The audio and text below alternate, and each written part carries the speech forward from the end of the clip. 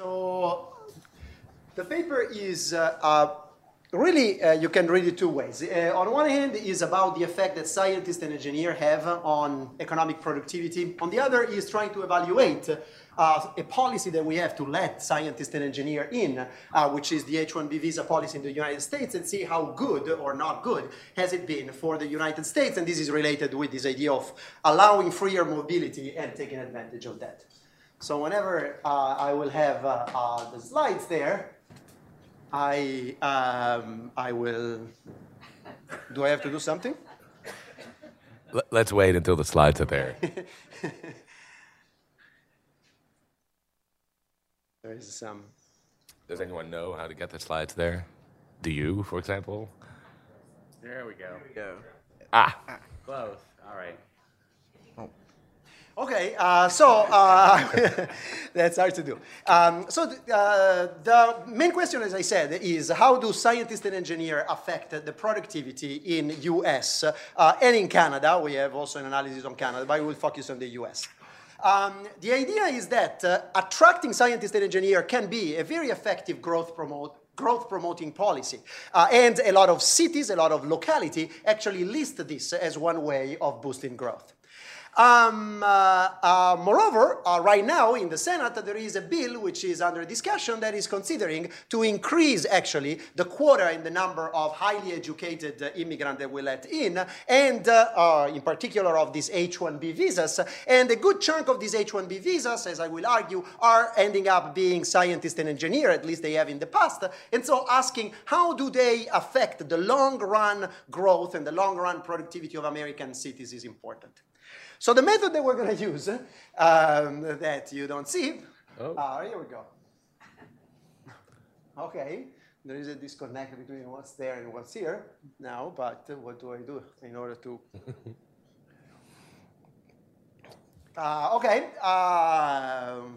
Meanwhile, for upcoming events, please visit www.cato.org.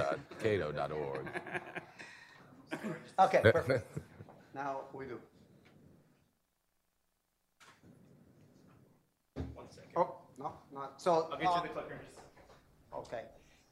I'm going to tell a couple of things about here. At the end, based on this effect that I'm going to estimate, I'm also going to tell you a little bit what are the effects that, if passed, this bill could have on long-run productivity based on the estimates that I have here. So the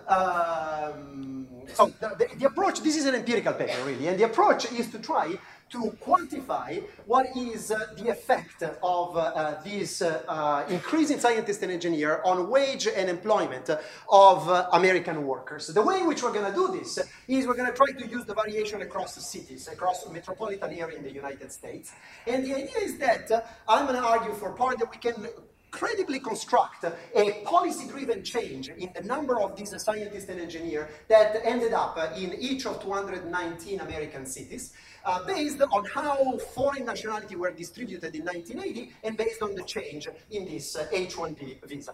And then we're going to analyze their impact at the local level on employment and wage. In a more complicated model, you can back up the effect on productivity, but I will say something here. And then we're going to compare this effect with the effect of other potential policy to increase employment, wage, and therefore productivity, which are affecting the industrial structure of this city, so attracting fast-growing industry, or affecting the college enrollment, increasing the number of college-educated people in the city. Now, the three key pieces of the literature that we're going to use are these. On one hand, there is a pretty broad consensus among economists that if we have to name one of the long-run determinants of productivity growth, technological innovation, which is mainly driven by scientists and engineers, is very high up in the list. So this is an important, productivity is a very important determinant of growth in the United States, and the scientists and engineers are a main input of growth. Then there is an urban and regional literature that emphasizes the fact that really a lot of the benefit that comes from having highly educated people is local on top of national. Technological adoption, local spillover increase the benefits and the productivity of cities, which have a lot of these innovators. And then the other interesting thing is that if you look across country, scientists and engineers are really a group of very mobile people. This is a resource which is, I would say, more footloose than many others, certainly than most of the other workers. There is a part in the paper in which we document that a lot of countries have 40 or 20 or 40, a big chunk of their percentage of scientists working abroad. And conversely, that country like the United States and Canada relying on 30, 40% of their scientists and engineers being from abroad. And so this is a resource that in a way can be moved across country. If it's so important for growth and for local growth, then it's a very interesting resource to tap. The main result that we have here, that I'm going to anticipate, is that this immigration-driven increase in scientists and engineers was a very important supply-driven shock of engineers for US cities in the period 1990-2010. I will talk about this program. H-1B visa has been started in 1990. And just to give you an idea, an increase of scientists and engineers by 1% of the total employment, which is a big increase, as you will see, because scientists and engineers are 3-4%, increases, however, the wage paid to college-educated native worker by 5%. That's the biggest effect. So it looks like these scientists and engineers produce an innovation that increase productivity, but particular productivity of college-educated, in line with this idea of skill-bias productivity taking place in the last 20 years. And this idea, if you back up the productivity effect of this, or if you transform this into what was the growth of the wage of college-educated in the 20 years they were analyzing, it looks like this inflow of foreign scientists and engineers with the innovation and productivity growth that they produced can be responsible for almost a quarter of the growth in the wage of college-educated in the US, worker in the US. And as everybody knows, the college-educated are the one whose wage grew more. In these 20 years, 1990 to 2010, increased by 15% overall, roughly. So this is a big chunk. So the empirical part. I'm going to show you some estimate of essentially this equation. I'm going to come here because my voice is loud. I'm sure you can hear me and I can point the thing. This is hard. So the simple structure of the model is trying to estimate the impact with a simple regression of a change in scientists and engineers. Delta SNE is the increase in scientists and engineers who are foreigner, who come from abroad, standardized by the total employment of a city in a certain year on some outcome, and the outcome will be growth in wage and growth in employment of either non-college educated or college educated. We're going to look at the impact on the highly and on the less educated, and we're going to put a time fixed effect, a city fixed effect, other controls, and we're going to use essentially this change in foreign scientists and engineers as the driver of this effect. Obviously, we need to worry about, when we estimate this, about the endogeneity. There are a bunch of reasons why scientists and engineers go in a city which are correlated with the determinant of economic growth. And in this sense, let me talk a little bit about the H-1B visa program, which is the program that we use in order to generate this policy-driven increase in scientists and engineers. The H-1B visa program was introduced in 1990, and I'm going to show it has varied over time. Its total amount has varied over time, mainly driven by very short-term policy concern. September 11 dropped, caused a decrease. The expansion of high-tech caused an increase. This is a large and important program, and 80%, if you look at the data of people who came in with an H-1B visa, which in general could be given to any highly educated, but 80% of that ended up in jobs which are in science and engineering, science and technology.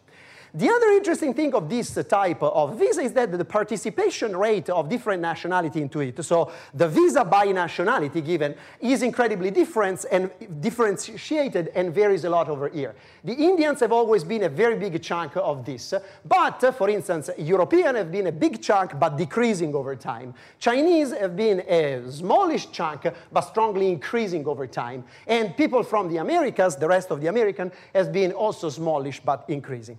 This variation in visa by nationality is what will give us really power to identify this shock across the cities. Here you observe in just sheer numbers the cap of the H1B and the actual number of H1B every year. And you notice variation of the cap up and down. You also notice that up to this point, the number of actual visa was below the cap. This is a little extra, which was gained from reusing the visa from the past. And then after this period, though, there is a non-profit research center can be exempt of the cap. So that's why you see that is higher. So the way in which we're going to construct this change in scientist and engineer, which is driven by the H-1B policy, consider the dependence of a city in the United States in 1980 on foreign scientists and engineers. So for each city, we construct what is the number of scientists and engineers who were foreign-born for each nationality out of 14, and the 14 grouping of nationalities described in the paper. And we could define this as the dependence of the one CTC on foreign-born.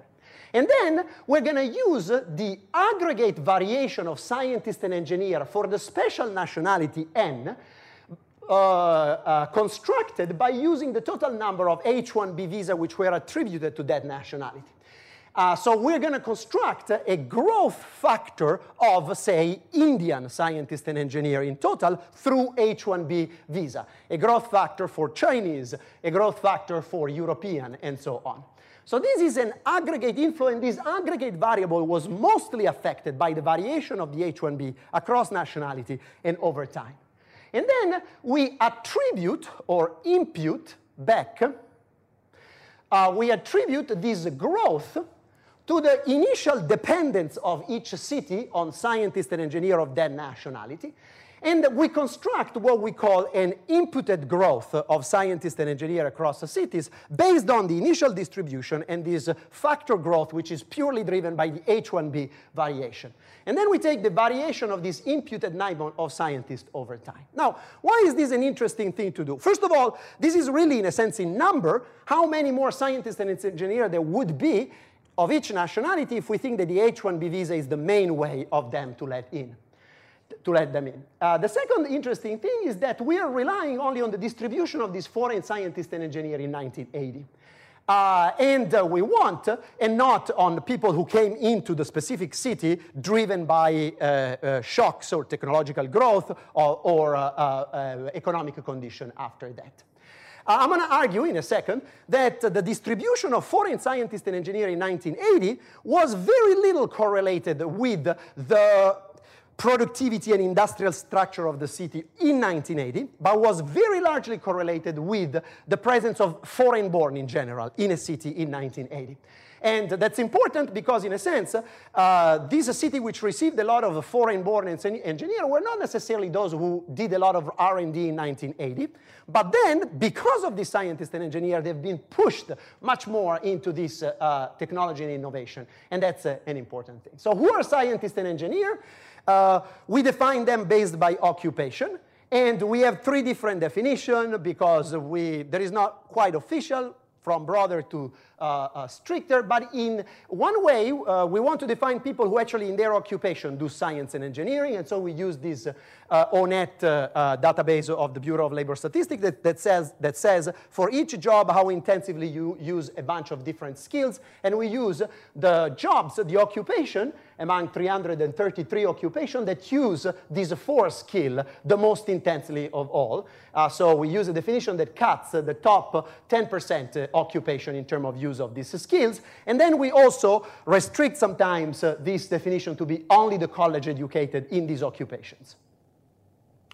And these are the occupations that come out as a scientist and engineer. And if you go and look at them, they are what we consider scientists, medical scientists, engineers, with maybe some little variation. But this seems to be a pretty credible list. This is out of 333 occupations that we use.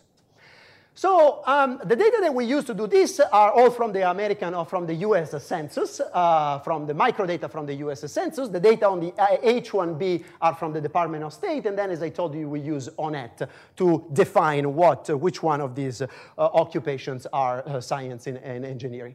The analysis on Canada, which I will not talk too much about, is done with the Canadian Census data.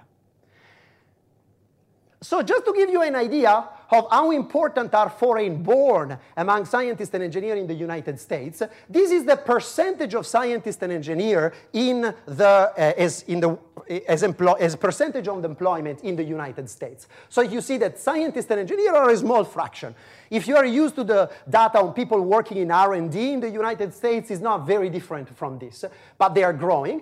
And this is the same percentage, so percentage of total employment who are foreign scientists and engineers. First of all, you see that in 1980, the percentage of foreign-born were a little bit over 10% of the total number of scientists and engineers. But by 2010, 1/4 of them is foreign-born.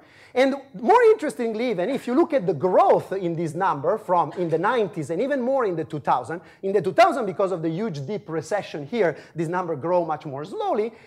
If you look at the growth, essentially the growth in the 2000s, which is a 0.2 percentage point, is all due to foreign-born. And so not only they're important, but in growth, which is what we're going to exploit, how many more there are, the foreign-born played a huge role. So one thing I want to show you, and again, the econometrics then goes a little bit more in detail in the paper, is that city with the highest foreign-born science and engineering independence in 1980 were not the city which had a large, in general, science and engineering dependence. And but they were much more affected by the presence of enclave of immigrants. The reason is, if you think about that, if you look at the list of the cities that they didn't put in there, is that the research and development in the 1980s was heavily concentrated in military, chemistry, petrochemical, chemical, more standard in a sort of traditional industry, industrial sector, which were booming and very important. However, most of the scientists, foreign science and engineer, fueled the next, if you like, technological cycle, which was the information and communication technology. So in 1980, cities which were doing a lot of science and technology had a lot of native scientists and engineers, but didn't have very many foreign. So this is the correlation in 1980 between the dependence of a city on native scientists and engineers and foreign scientists and engineers. Essentially, there is no correlation at all. This is negative. If you put a standard error, it's non-significant. However, if you look at how scientists and engineer dependence is correlated to just the share of foreign-born in the city, this is a much more clear and tighter relationship. So scientists and engineers happen to be where people of their nationality were, which is, we argue with and then we test, something relatively orthogonal to what happened to technology, innovation, and productivity in the following years to the city. So what we do is, first thing, we try to see if this constructed policy variable, so the inflow of scientists and engineers purely constructed using this method of H-1B visa attributed across city, is a good predictor for how many actual scientists and engineers from abroad were in the city. As I told you, H-1B is not the only way for foreigners to come in, not even for foreign scientists, so this could be imperfect. Second, there could be many other reasons, endogenous, not policy-driven, but because of the city's success that attract foreign engineers. So we want to see that our policy-constructed variable has a bite on the actual increase in foreign-born. And here is, these are many specifications always of this estimate B1, which if it's a significant positive means that there is a significant strong effect of the policy on the actual, done in many different ways. Here is including progressively fixed effect. First, no metro area fixed effect, then state fixed effect, then, this is with state fixed effect, one is with metro area fixed effect. This is to see if they affect actually the total scientist and engineer. Not just, this policy variable didn't just drive the number of foreign scientists and engineer, but it affected the total. Why? Well, because a big chunk of the growth in the total was due to foreign scientist and engineer. And then using a slightly different definition and using two slightly different definitions. And also here, moving back the starting point to calculate the percentage of immigrant in the city in 1970. Some people say, well, in the 1980 already there were some computer around, maybe information technology was already there. And then excluding the Indians, which are such a big block. So the idea, however, is that these policy variables seem to predict quite well how many foreign scientists and engineers end up in each of these 219 cities. Does not seem to be correlated with the intensity of the R&D in 1980 for the city, and so it's hard to say that it's just picking up cities which were doing research and continue to do this. And is robust to a series of inclusion of controls. Now, the key results that I'm going to present, which are the one that I presented, so in a sense, what I showed you so far is like the first stage of our experiment, see if the policy predicted the number of scientists and engineers, but what we're interested in is seeing whether the scientists and engineers affect what? Affect outcomes, which are the growth of employment and wages for native group X, where X is college-educated or non-college educated, in city C. And as you see, there is a city effect, there is a time effect. There are other controls I will show you, I will talk a little bit about, which control for the industrial structure, for the college enrollment of native. So we use this to see if this effect is there. Again, big table, but all the lines are the same, and I'm going to tell you what each coefficient is. These are just different specifications with different imputation, different definition. But let's look at the first line. The first coefficient is the impact of a foreign-born engineer on the wage of college-educated in the city. The second is the impact on the wage of non-college educated. The third is the impact on employment of college educated in the city. And the third is the impact on non-college educated. By the way, the left-hand side variable is only native workers. So you're not including the immigrant that come in. They are kind of the shock to the local economy. And then you look at how native respond. What you observe across is that the effect is always positive, significant, and basically around 5, the estimate for the effect on the wage of college educated, and mostly positive and not always significant, though, on employment. So if you back up, if you put this in a simple model of production across the cities, this positive effect on employment and positive effect on wages gives you an effect, a positive effect on productivity of this group.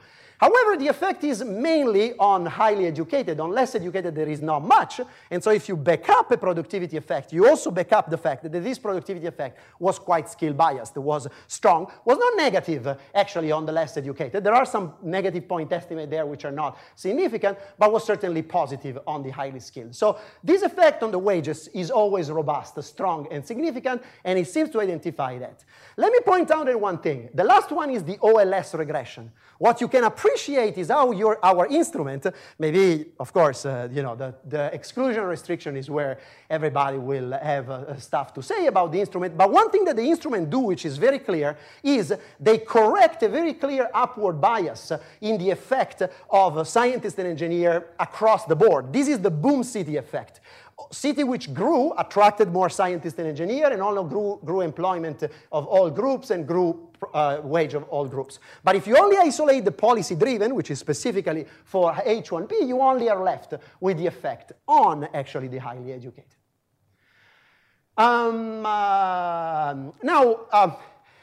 Maybe non-college educated is a coarse measure among non-college educated. Did some people fare better or not? And so in this next table, we're going to split the effect on non-college educated between people who had high school degree and people who were dropout from high school. Now, for the United States, this split doesn't seem to generate any particular difference. The reason we do this, and I'm going to say in Canada that makes a little bit of a difference, is that there is a labor market literature that says that really the way in which productivity has been growing in the last 20 years is not only that the high end of the skill group has been benefited, but that also the low end has had a relatively quick, at least growth in employment, not in wages. And there is a shallowing, there is a sort of shrinking of the middle part. The skills which were used in the middle part are being mechanized, technologized, in part also because of the innovation that these people bring in. And so we wanted to see if the less educated were affected more or were not affected negatively, or they had a positive effect. In the United States, this effect is not very clear. I'm going to show you that in Canada there is a little bit of that. But this is another kind of interesting effect that we have here, which is now, it's true that in general, highly educated seem to gain in terms of wages, and in terms of employment, their effect seems to be positive but not significant. What if we split the native depending on the sector where they were? Well, if you do that, we observe, and we only look here at the employment effect. The wage effect on this sector are always positive, but here, the employment effect, remember, in aggregate, the employment effect on highly educated, which were these, were quite, sometimes positive, but quite weak. But if you split across a sector, you find this interesting effect, which is the employment of highly educated seems to go up significantly in the private, high human capital intensive sector. So more scientists and engineers seems to have increased the productivity in particular of these sectors, while in either low human capital sector or in the public sector that arguably may not respond very much to this paramount incentive, there is not this reallocation and this effect. Again, these effects are not huge, and they're again only on employment of highly educated. If you do it in unemployment overall, you find the less of this effect. These are the effects on Canada. Yes, perfect. These are the effects on Canada. And on Canada, you observe exactly the same pattern as in the United States. The effects are strong and significant on the highly skilled, but much less significant on employment in general and on the wage of non-college educated.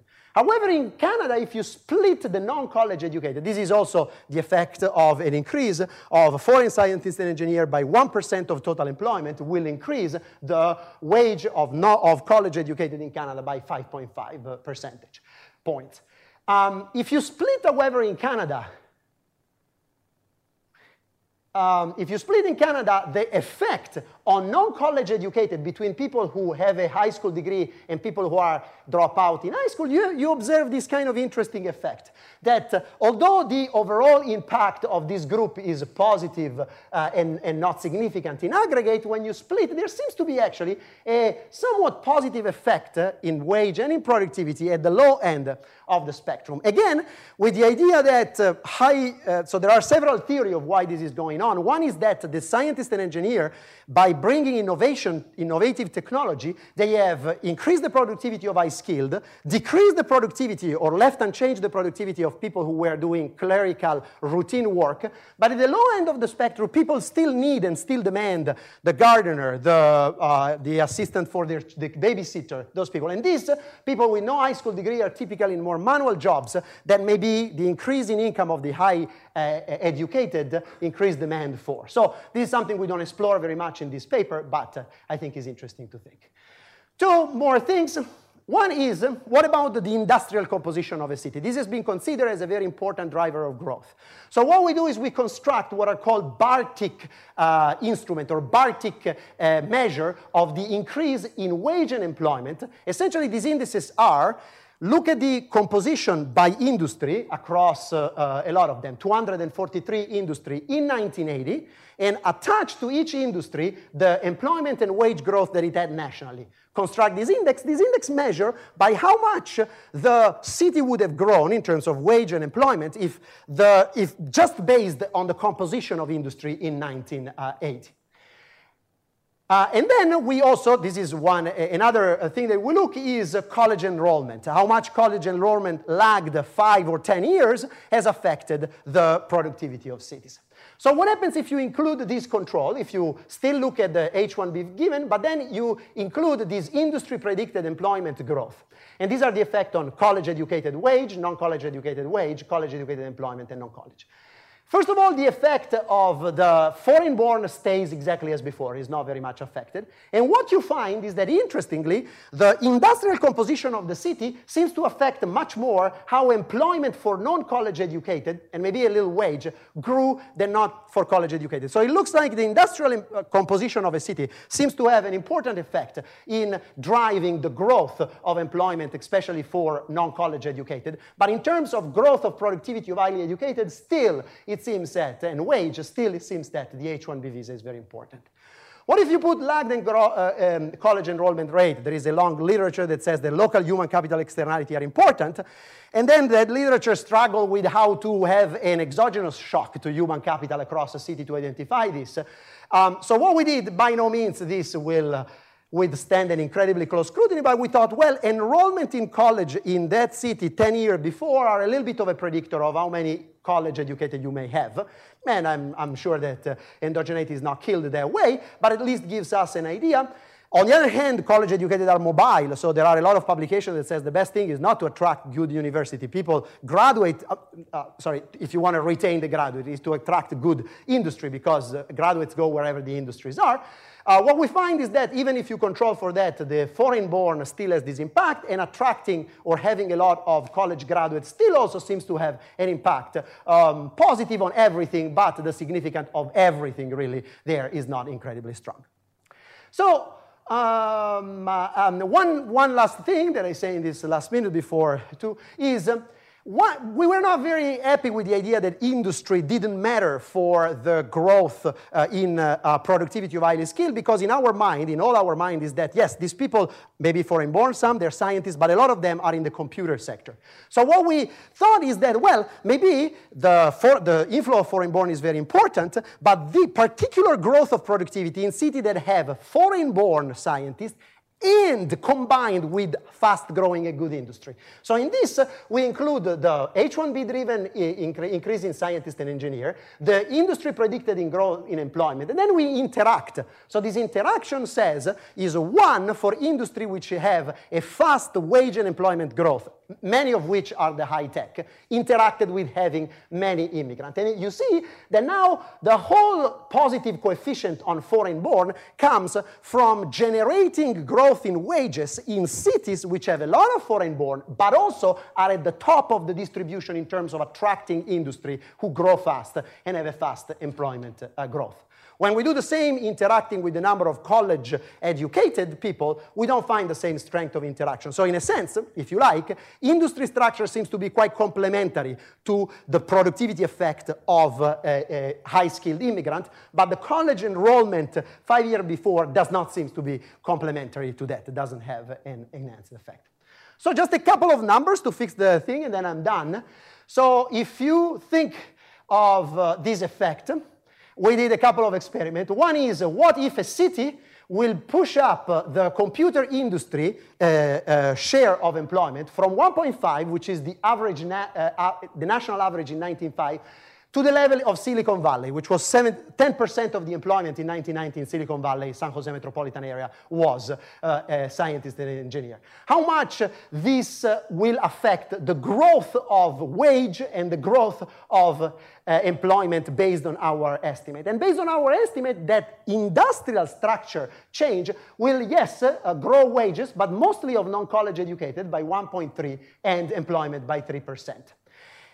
On the other hand, if you increase the percentage of H-1B growth from the average to the level of San Jose, so if you think that San Jose was lucky because it had this community of foreign-born and then got a lot of them, then this change will generate an increase in the wage growth of the college-educated. So again, you see both important. This mostly focused on the effect on the skill bias, if you want more, and then more focused on a general effect in employment and growth. And in aggregate, again, if you take the H-1B inflow, so the experiment we did is look at the total inflow of H-1B and take this city estimated coefficient, do a leap of faith, and say that these are also the elasticity of national wages, which may be an underestimate or an overestimate for, and see how much of the growth in wages of college-educated worker is due to the inflow of H-1B. The total growth of college-educated in real terms was 13% over this period, 3.4 was due. So 1/3, 1/4 to 1/3 of that growth was due to this inflow of H-1B. And then, just to extend, now assume that the current reform is passed. The current reform moves the cap from 65 to 115, so increases 50,000, introduces 50,000 more. These convert it into a percentage of current employment and look at the effect. This will produce an extra effect so that the wages of college-educated will be 1.8 point larger after the next 20 years of growth. So again, is an effect smaller than the 3.4 before, because you're only increasing it by half what it was. And I think in the paper calculate that this corresponds to $1,500 per person higher. Yes, $1,500 per college educated more over this period. So concluding, we think that that scientists and engineers could be a formidable resource for economic growth. They are very mobile across country, and so it looks like the US, the limit that the US is imposing is biting on the number that can come in. By the way, the last H-1B visa auction or visa assignment, which was done in April, had this cap of 65,000 people, and in the first 4 days, this is supposed to go for the whole year, in the first 4 days of the auction, they were all gone, this H-1B visa. So clearly there is some cap, but we have asked, what if we relax this a little bit? What effect we will have on productivity and on wage growth? And it seems that if the local economy productivity growth is an indicator of what this will do to productivity, there are potentially some good long-run gains. By the way, just to plug in general sort of the immigration debate in this, I think that this long-run effect of immigration on productivity, efficiency, and other things are very understudied relative to the standard labor demand, labor supply effect, but in the long run, maybe order of magnitude larger. So I think that this is the right thing or right way to start debating the immigration approach. And I'm done. Thank you very much. Oh. Thank you very much, Giovanni. I'm glad to hear confirmed what was always expected, which is that I, as an H-1B visa holder, am responsible for about 10% of US GDP. Danny, go ahead.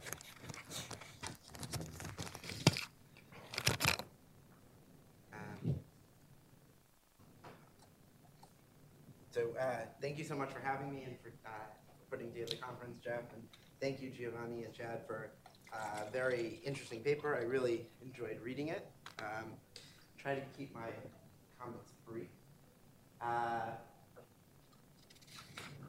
Is this controlled? How do you? Oh no. Okay. So this touches on a big question on which there's a long literature. How does immigration or how does an increase in the labor supply affect wages? And there are really three possible answers to that question. One is that wages might fall, and this could be because there's a fixed factor in production or because there are differentiated goods, and so when you increase the supply, prices might fall. There's been a lot of literature on this.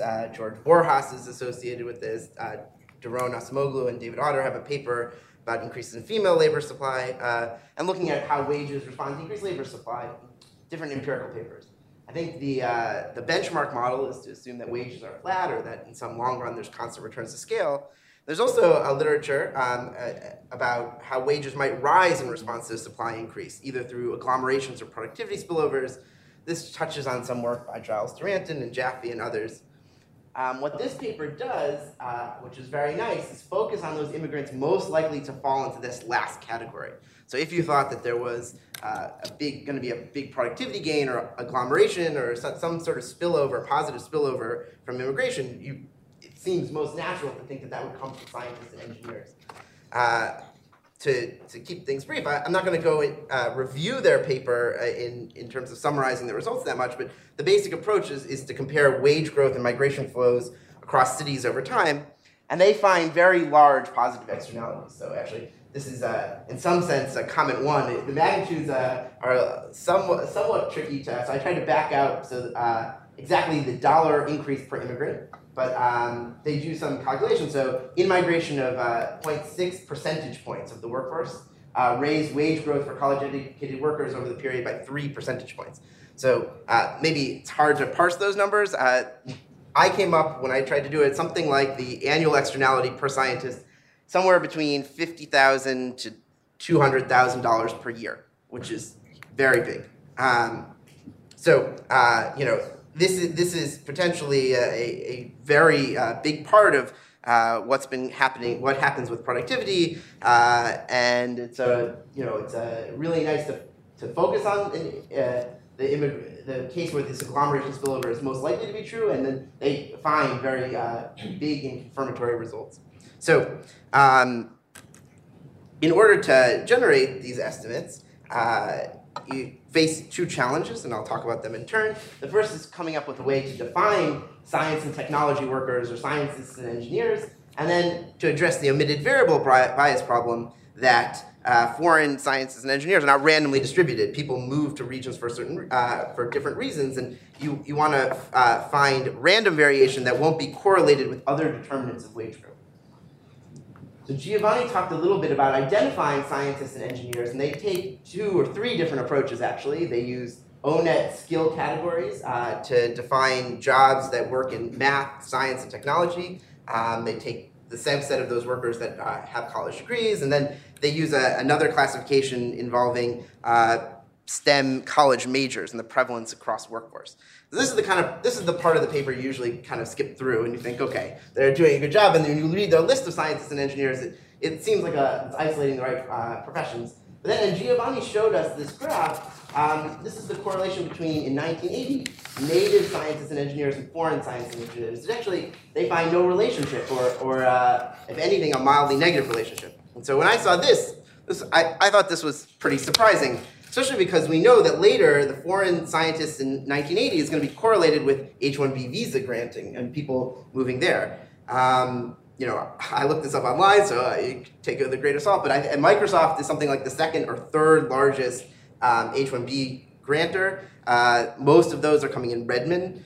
Between Microsoft, Google, Intel, IBM, and Oracle, that's 8% of all H-1B visas, and these are, it's hard to think of Seattle and San Francisco as places that had fewer than average native scientists.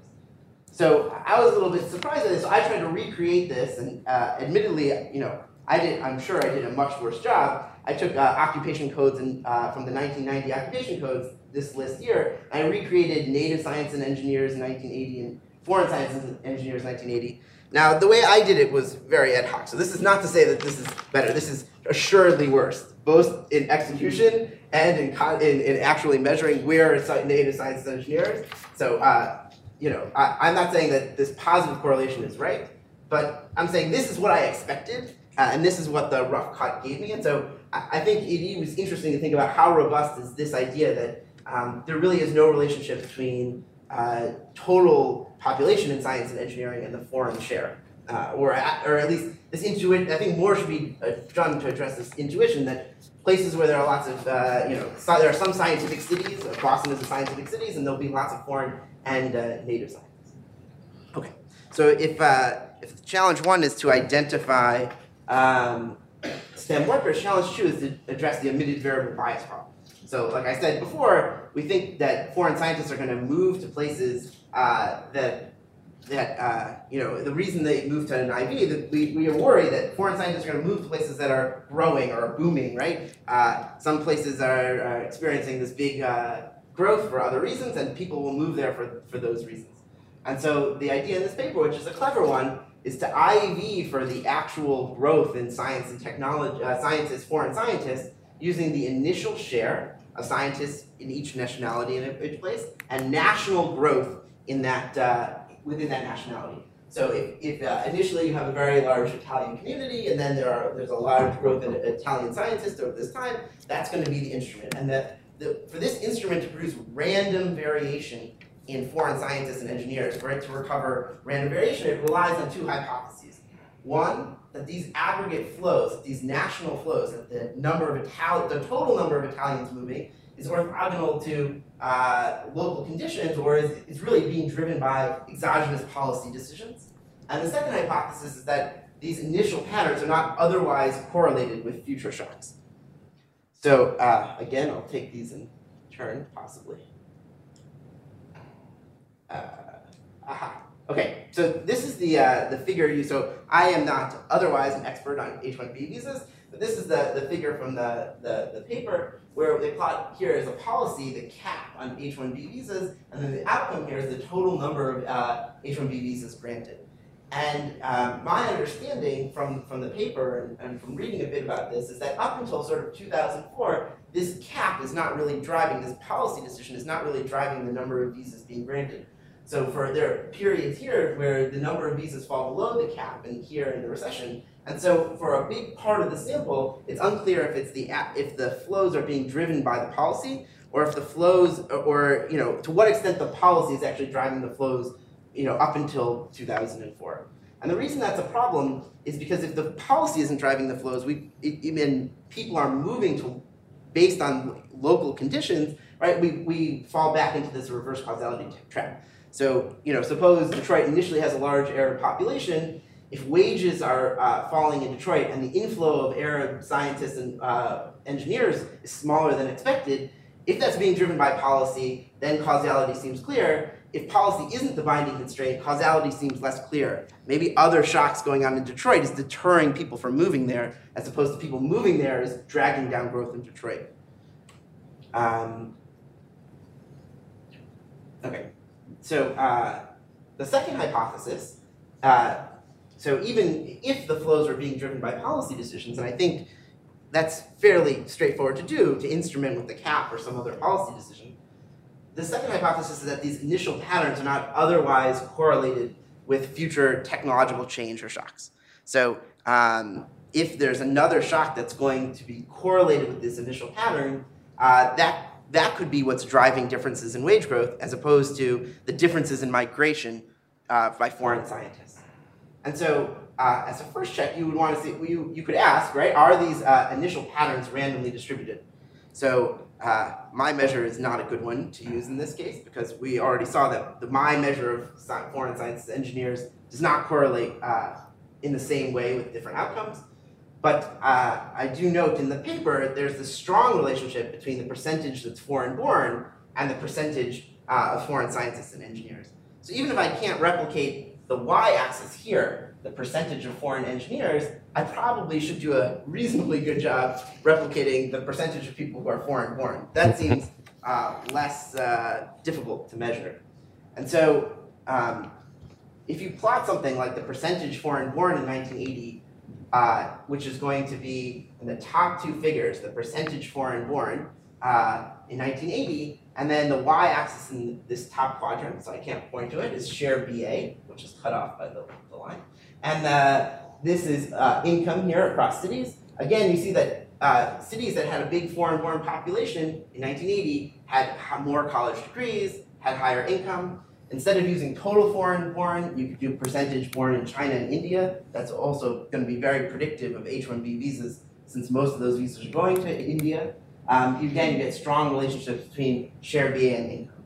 Now that's not necessarily a problem. So you don't need these initial patterns to be randomly distributed, right? We just need them not to be correlated with other future shocks. So the issue is that we know that college-educated workers or richer places, these places were getting different shocks over the whole period.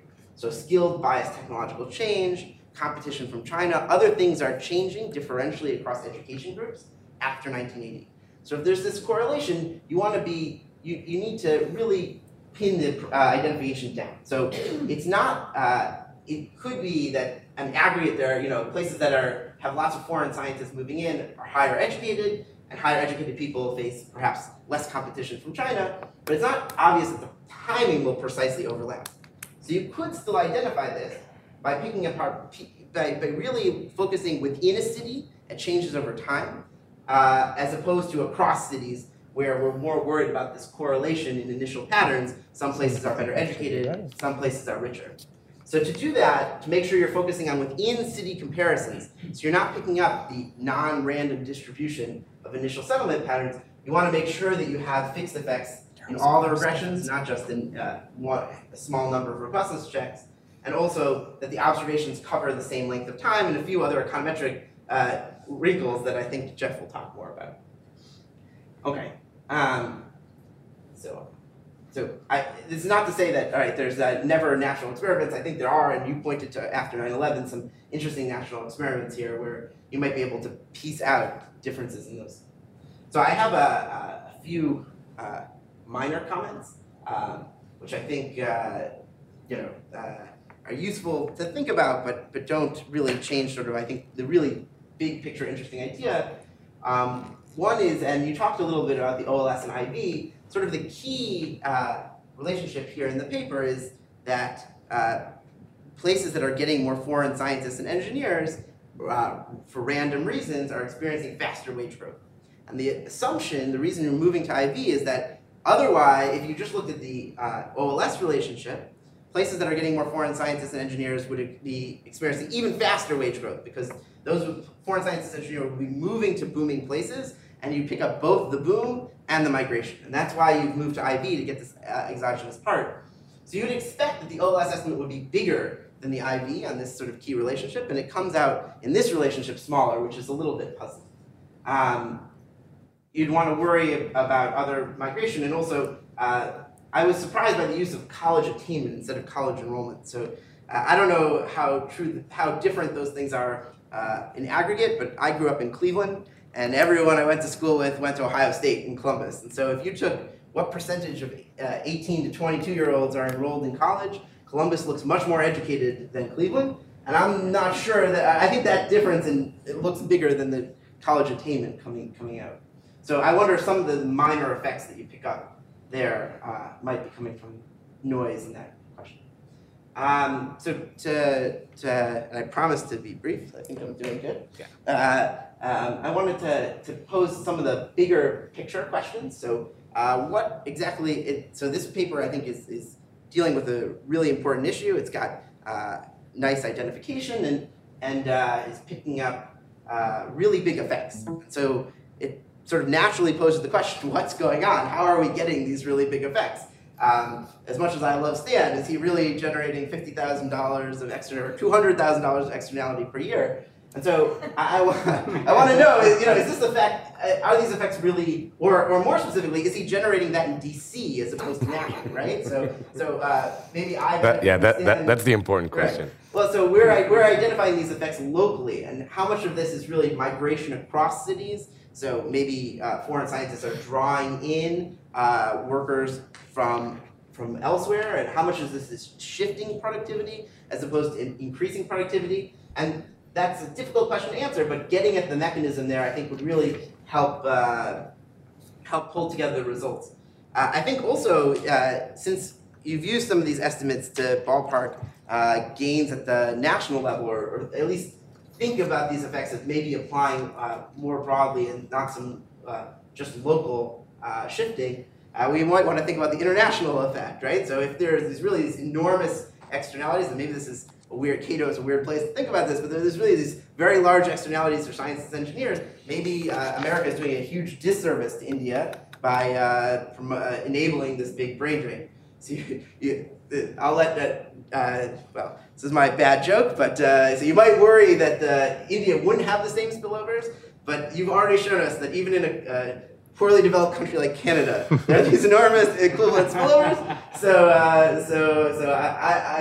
would think if these effects are as large as we're picking up, that this is something to think about. All right, so I think that this is a really important question, both for policy, and you very clearly framed it in terms of policy, but as somebody who's tried to think about local labor markets, this is a big question for urban economics.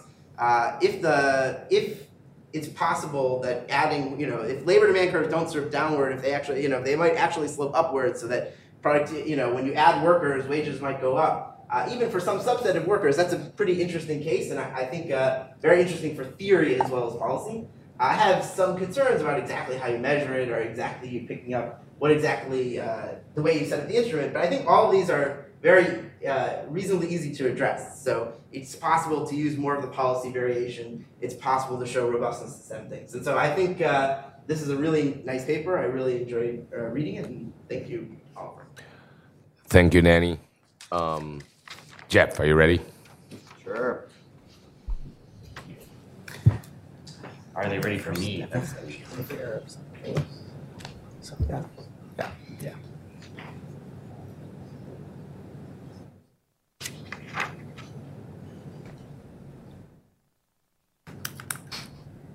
No. No. They're not.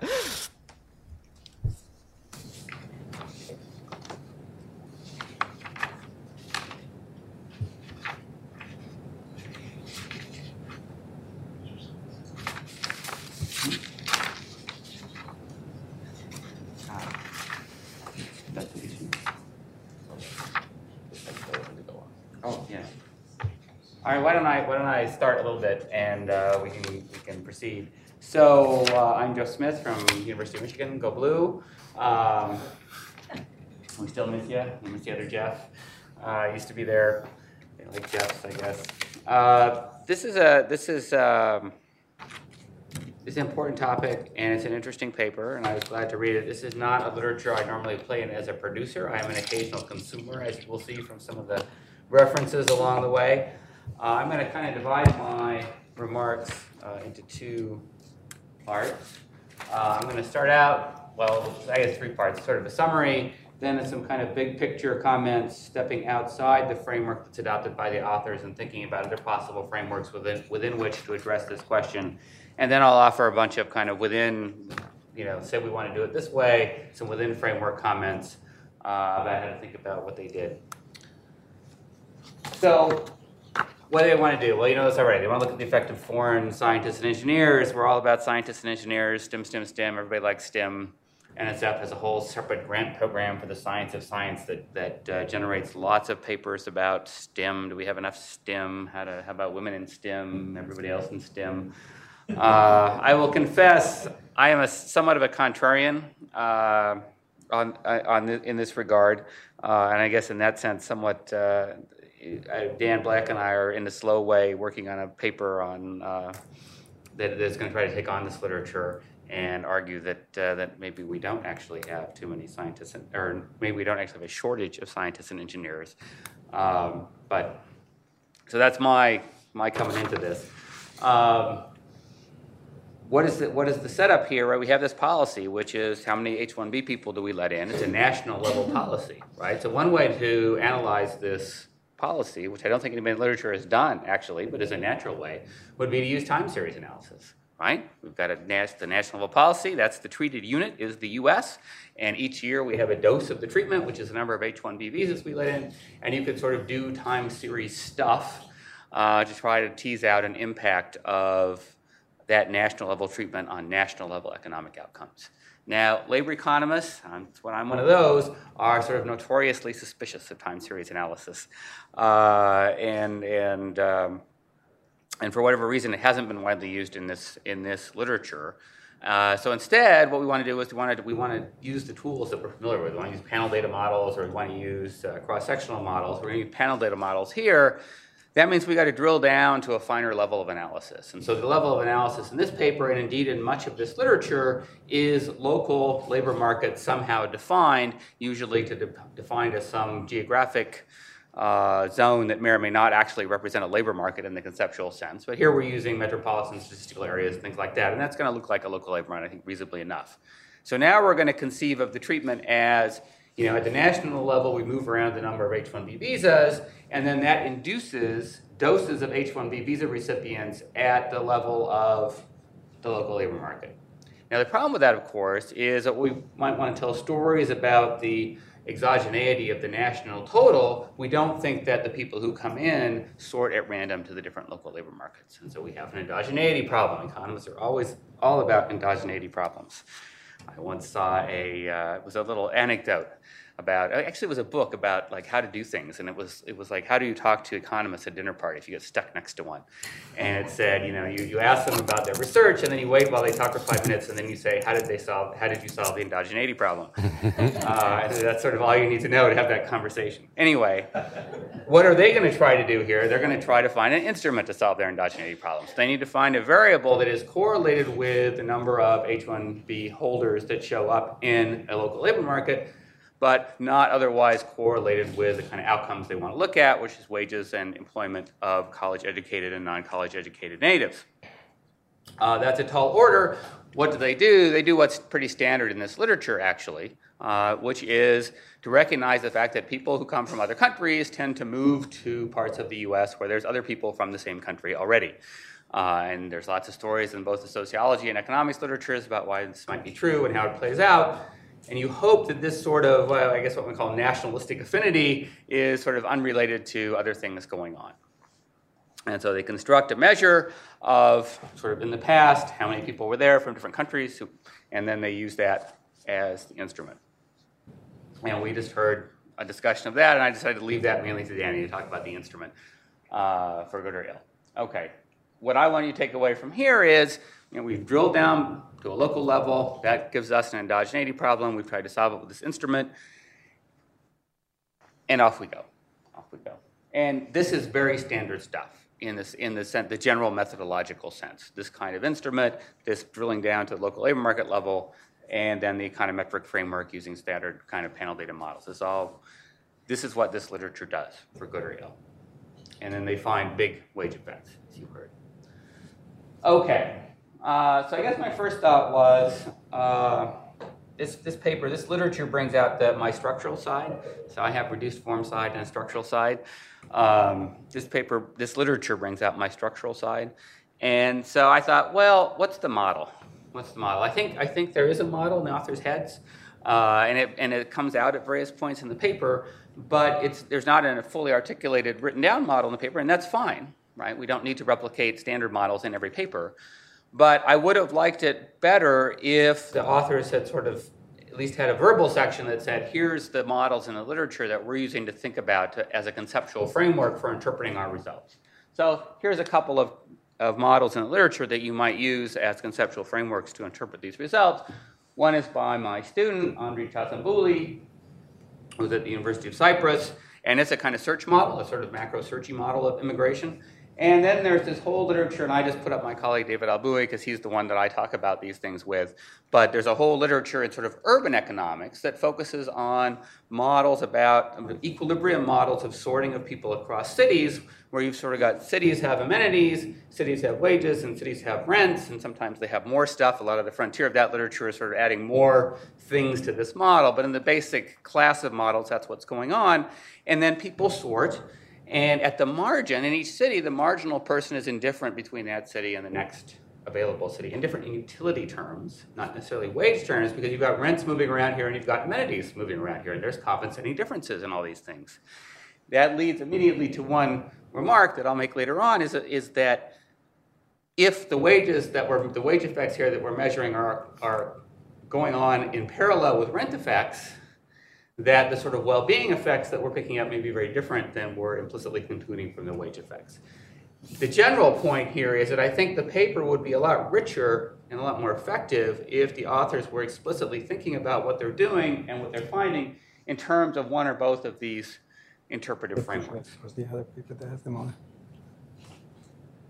Another thing that would be enriched, I think, is, and this was brought up a little bit by Danny, is this notion that we could sort of tease out or go deeper into the mechanisms underlying some of these effects that are estimated. So, for example, employment effects, as they are estimated here, could result from migration, and they could result from different educational choices by natives.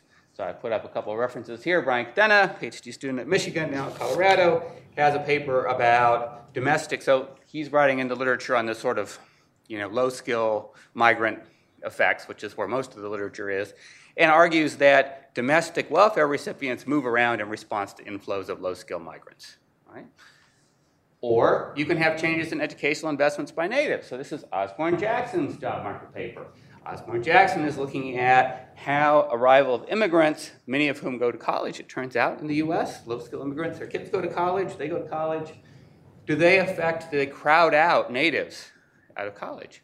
Well, that's important too. Maybe we have so many foreign scientists and engineers that we're not just adding to some total that would have been unchanged without them. Maybe we're deterring domestic students from specializing in those fields, and maybe they go into other fields that are sort of more language dependent, things like that, where they have a comparative advantage over the non-native speakers. That would all be good. I talked about that already. Other economic issues, those of you who know my work will know that I am, to use Raquel's phrase, which I quite like, a prisoner of my upbringing, in the sense that I am all about heterogeneous treatment effects, heterogeneity in general. And I think there's issues to be had here. There's a couple ways to think about this. One is the sort of standard late-ish stuff. So late stands for local average treatment effect. The idea here would be some immigrants may have different effects than others. This instrumental variable strategy is picking up the treatment effect of a particular category of immigrants, namely the ones whose destination is predicted by the historical ethnic enclaves. If that type of immigrant, the ones who are heavily influenced in their decision by where the people like them already are, have different effects than the other immigrants, whose variation we are throwing away because we're concerned that it is endogenous, then the number we're getting is a very specialized, differently interpreted parameter than you would think from the common effect framework that is adopted in the paper. That's a subtle thing, but I think it's a thing that's worth talking about and thinking about in the paper. Another literature, and this is a literature I have not read deeply, and my friend Dan Black and his student, and Lowell Taylor, also his student, maybe it's just his student, have a nice paper in Jolly, kind of showing that the return, I put that in quotes because it's not really a return in the economic sense, but that's the misuse of language that's common in the labor literature. The return to schooling is very different across geographic areas. Well, that's another kind of heterogeneous coefficient here, right? And now it's which geographic areas do the immigrants go to, and then they affect, blah, blah, blah. Okay, so we can think about that too. That's two ways to introduce heterogeneity into this framework, both of which I think would be interesting to at least think about. Okay, Danny mentioned this, and I think this is really important, and I was surprised there wasn't more about it in the paper, which is, what if the effect of immigrant science and engineers is partly a general effect? That they make everyone more productive in the entire U.S. Certainly our host does here, our moderator has that effect. If that's true, then the effects that are estimated in the paper, which are just these sort of localized effects, are a lower bound, right? We already heard that these effects are really big, but they're a lower bound if you take that story. If you think that the foreign science and engineering people are having big general effects that make everybody more productive, in this framework, those get sucked into the time indicators, right, and the coefficients on the year dummies. They're not in the estimate that we're presented with. So in that sense, it's a lower bound. But that makes me all the more worried that this is a really, really big effect. We're putting a lot of weight on scientists and engineers. They're wonderful people. I was one of the people in the Canadian data, probably, right? I spent my first 7 years in Canada.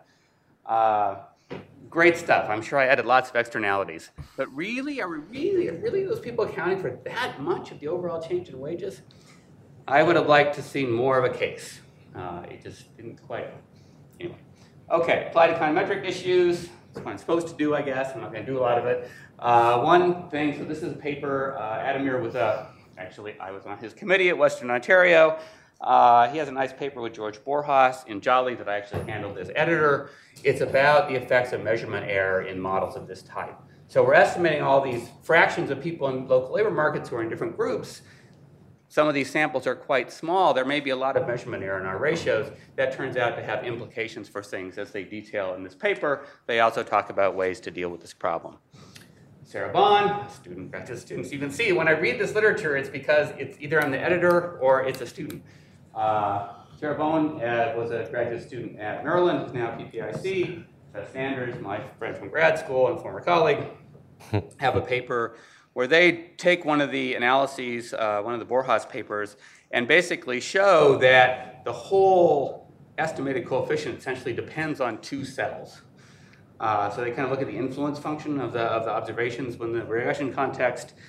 Some of that here might be important to see if there's, I'm just kind of worried about outliers here, and I'm worried because they found outliers in this other paper. Now that was, again, a paper about low-skill migration. Doesn't have to be the same here, but I think it's worth tracking down their working paper and trying to look at that stuff. Oh, Canada. I'm not Canadian. Some people think I'm Canadian. My first job was in Canada. My wife is imported from Canada. They tell me I'm an honorary Canadian. But I wanted to make one point that I didn't think was clear in the paper. So in the US, the term college is used as a generic term to refer both to two-year and four-year institutions. In Canada, college is not a generic term. In Canada, college just refers to the non-four-year schools. University refers to the four-year schools. And so when we talk about college educated, you actually have to be very careful. College educated can mean one thing in the US, can mean another thing in Canada. I wasn't sure from the text exactly how similar the definitions were in Canada and the US, and it's important because in Canada, the fraction of people who go to non-four-year institutions and complete a degree is much higher than it is in the US. That's one of the distinctive features of the Canadian system. A smaller university sector, more people going to vocationally oriented programs at schools that last 2 or 3 years. And I think that's, so there may be more, there's more to say about the difference between the US and Canada results. Bottom line, this is a challenging empirical problem. I am often saying that, in economics, we sort of face this trade-off between quality of identification, that is, how compelling is the evidence that we're able to provide. Some questions we can do random assignment experiments, and that's wonderful.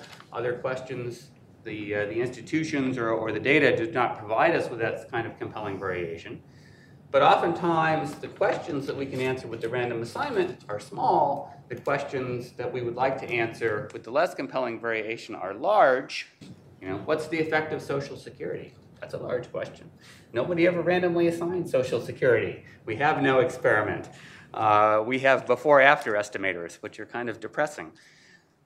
This is one of those important questions where we don't have a lot of really compelling identification strategies. Some would say, well, if you can't do an experiment, you can't do RD, you should walk away and stop.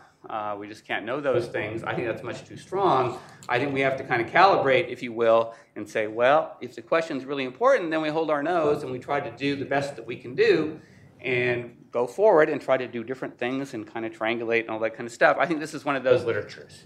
No paper in this literature is ever going to be really, really compelling in the way that some of the papers in the education literature are compelling. That doesn't mean we should stop. It means we should keep pushing and trying to do better. So I don't want to be seen as negative or saying the author should walk away from this.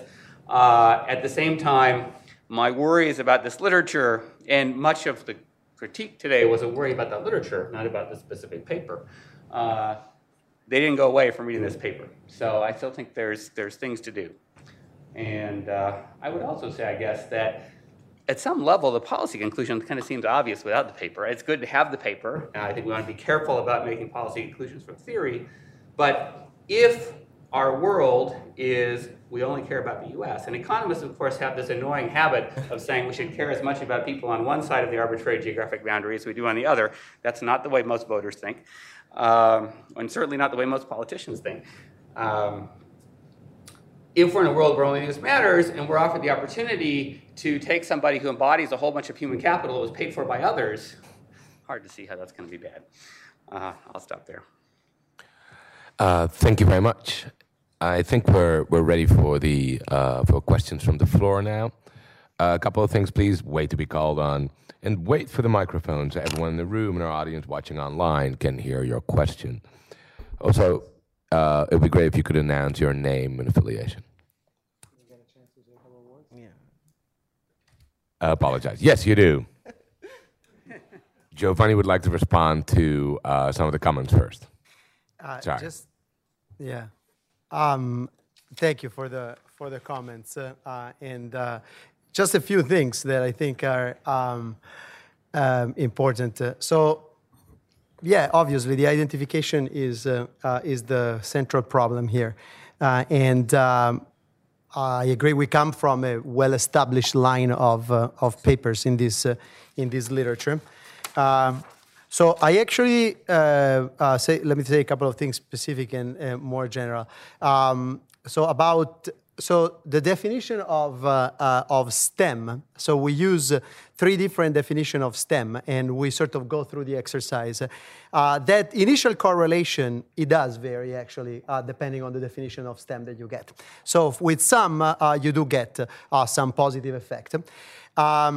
In a longer version of this, we included actually as a control the number of native scientists and engineers in 1980. And because we were worried about this correlation with income, we do everything in difference with a fixed effect, and we control for the industrial structure and the college enrollment. Sort of, in a sense, our attitude is, obviously, there are going to be omitted variables that we cannot control. Tell us where you think some of these effects come from. We're going to either control or tackle that variable specifically. The 2 that came to mind, which are more evident, are the production sector structure of the city and the level of education. We use the enrollment rather than the attainment because that seems to us a more interesting policy variable. Of course, a lot of the enrolled we're going to go elsewhere, but there is a lot of policy that says let's bring in a good school here, while attracting the highly educated in general seem to us a little bit more vague as a comparison. But obviously the effect, the number of people who are there is important. 2 things about the size. Everybody kept saying these effects are huge, these effects are huge. These effects are not huge, really. I mean, it depends on what literature you look at.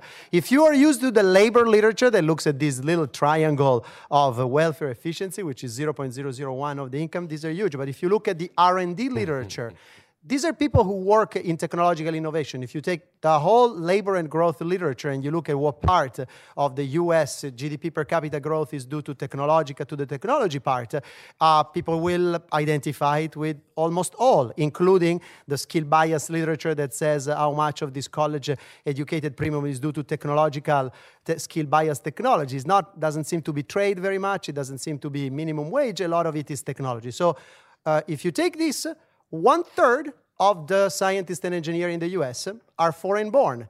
In change, half of the growth of them has been foreign-born. So in changes, how much are they responsible for the growth in productivity and in wages? Well, we say between 1/5 and 1/4. And so in that literature, we're right on the ball. There is a paper by Chad Jones that is called Economic Growth in a World of Ideas that split down the very long-run economic growth into how much is due to capital, to innovation. And the increase of scientists and engineers is by far the biggest chunk, and that's where we go in. So it depends a little bit where you look at it.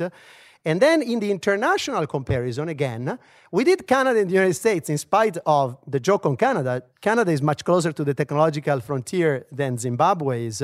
And our idea is that there could be actually a Pareto increasing, or a massive gain in productivity because of some, maybe a few of these people in countries where they are not able to benefit from the same technology and closeness to the frontier in terms of innovation. So it needs not be symmetric by any means. So if you take a person and you put it from a country with low productivity to a country with very high productivity, the income of that person goes up a lot, the spillover are there, but the income of the country where it comes from could be completely not affected by that, unless you have sort of other effects. So on this, yes, but I agree with you, we need to explain a lot of this. A lot of the paper you cited actually our paper, we know you put up an agenda in which, in a sense, I have other 4 or 5 papers on this thing, and I guess we will have to decide how much goes into this paper in terms of all the other effects, and how much goes into our just generic hand waving. But yeah, they're all very good points. Thank you. Thank you very much. And now we are indeed ready for questions from the floor.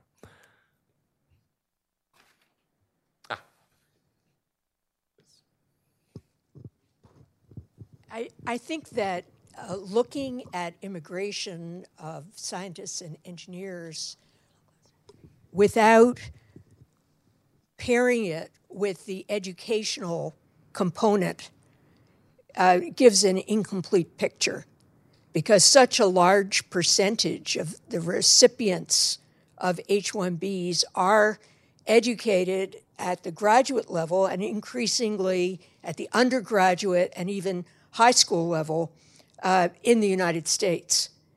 And I think my university, Brandeis University, is typical of other universities in having had enrollment increase only slightly and enrollment of international students increase markedly over the last 20 or 30 years, and much more in the last 10 years with the large supply of very able Chinese applicants. Being 1 in a million in China is less unusual than in other parts of the world. So I think that in considering the mechanism by which this is happening, it's incomplete just to look at the immigration without seeing whether the increase in scientists and engineers, or STEM, whatever, would be comparable even without the immigrants. That is, to what extent are we displacing American students who would otherwise have filled those positions? They aren't people who've lost jobs. They're people who were not competitive when the market for education has become so global. A second thought that I have about this is that there is an interaction with foreign direct investment. Many of the employers of H-1B recipients are foreign-owned companies or joint ventures of U.S. and foreign companies. Why they are located in the United States. It's not for cheap labor, but for other purposes.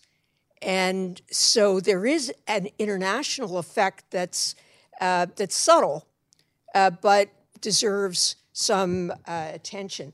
And then finally, one comment about Canada and the employment of non-high school graduates. I haven't looked at your Canadian results, but if you think about Alberta, which is an area that's absorbed a lot of scientists and engineers in the petroleum sector, also employs a lot of non-high school graduates providing basic labor. So it's not, at least in the case of Alberta, I'd be very surprised if it's babysitters and gardeners. I think it's people who are working in the petroleum sector. Yeah, absolutely.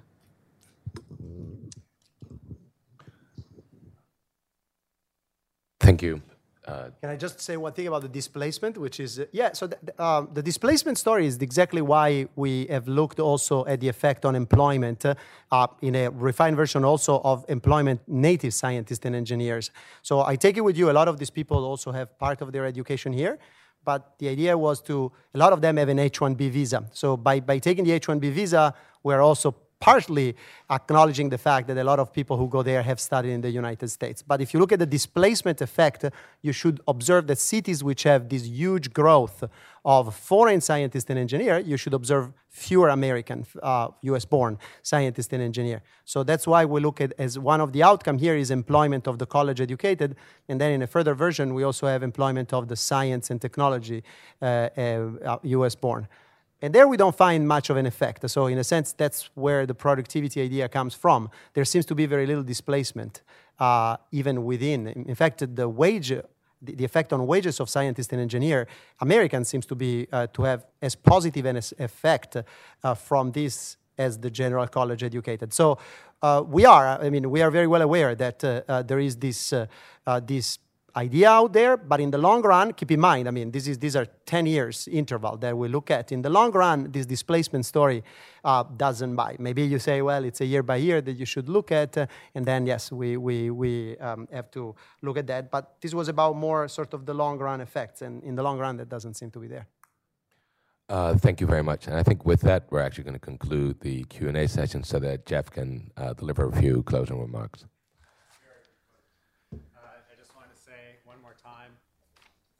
Thank you to Cato. Thank you to the people who helped put it together. Thanks to the authors, discussants, session chairs, and especially thanks to everybody who came. I hope you enjoyed it, and I hope we'll see you again next year. Thanks.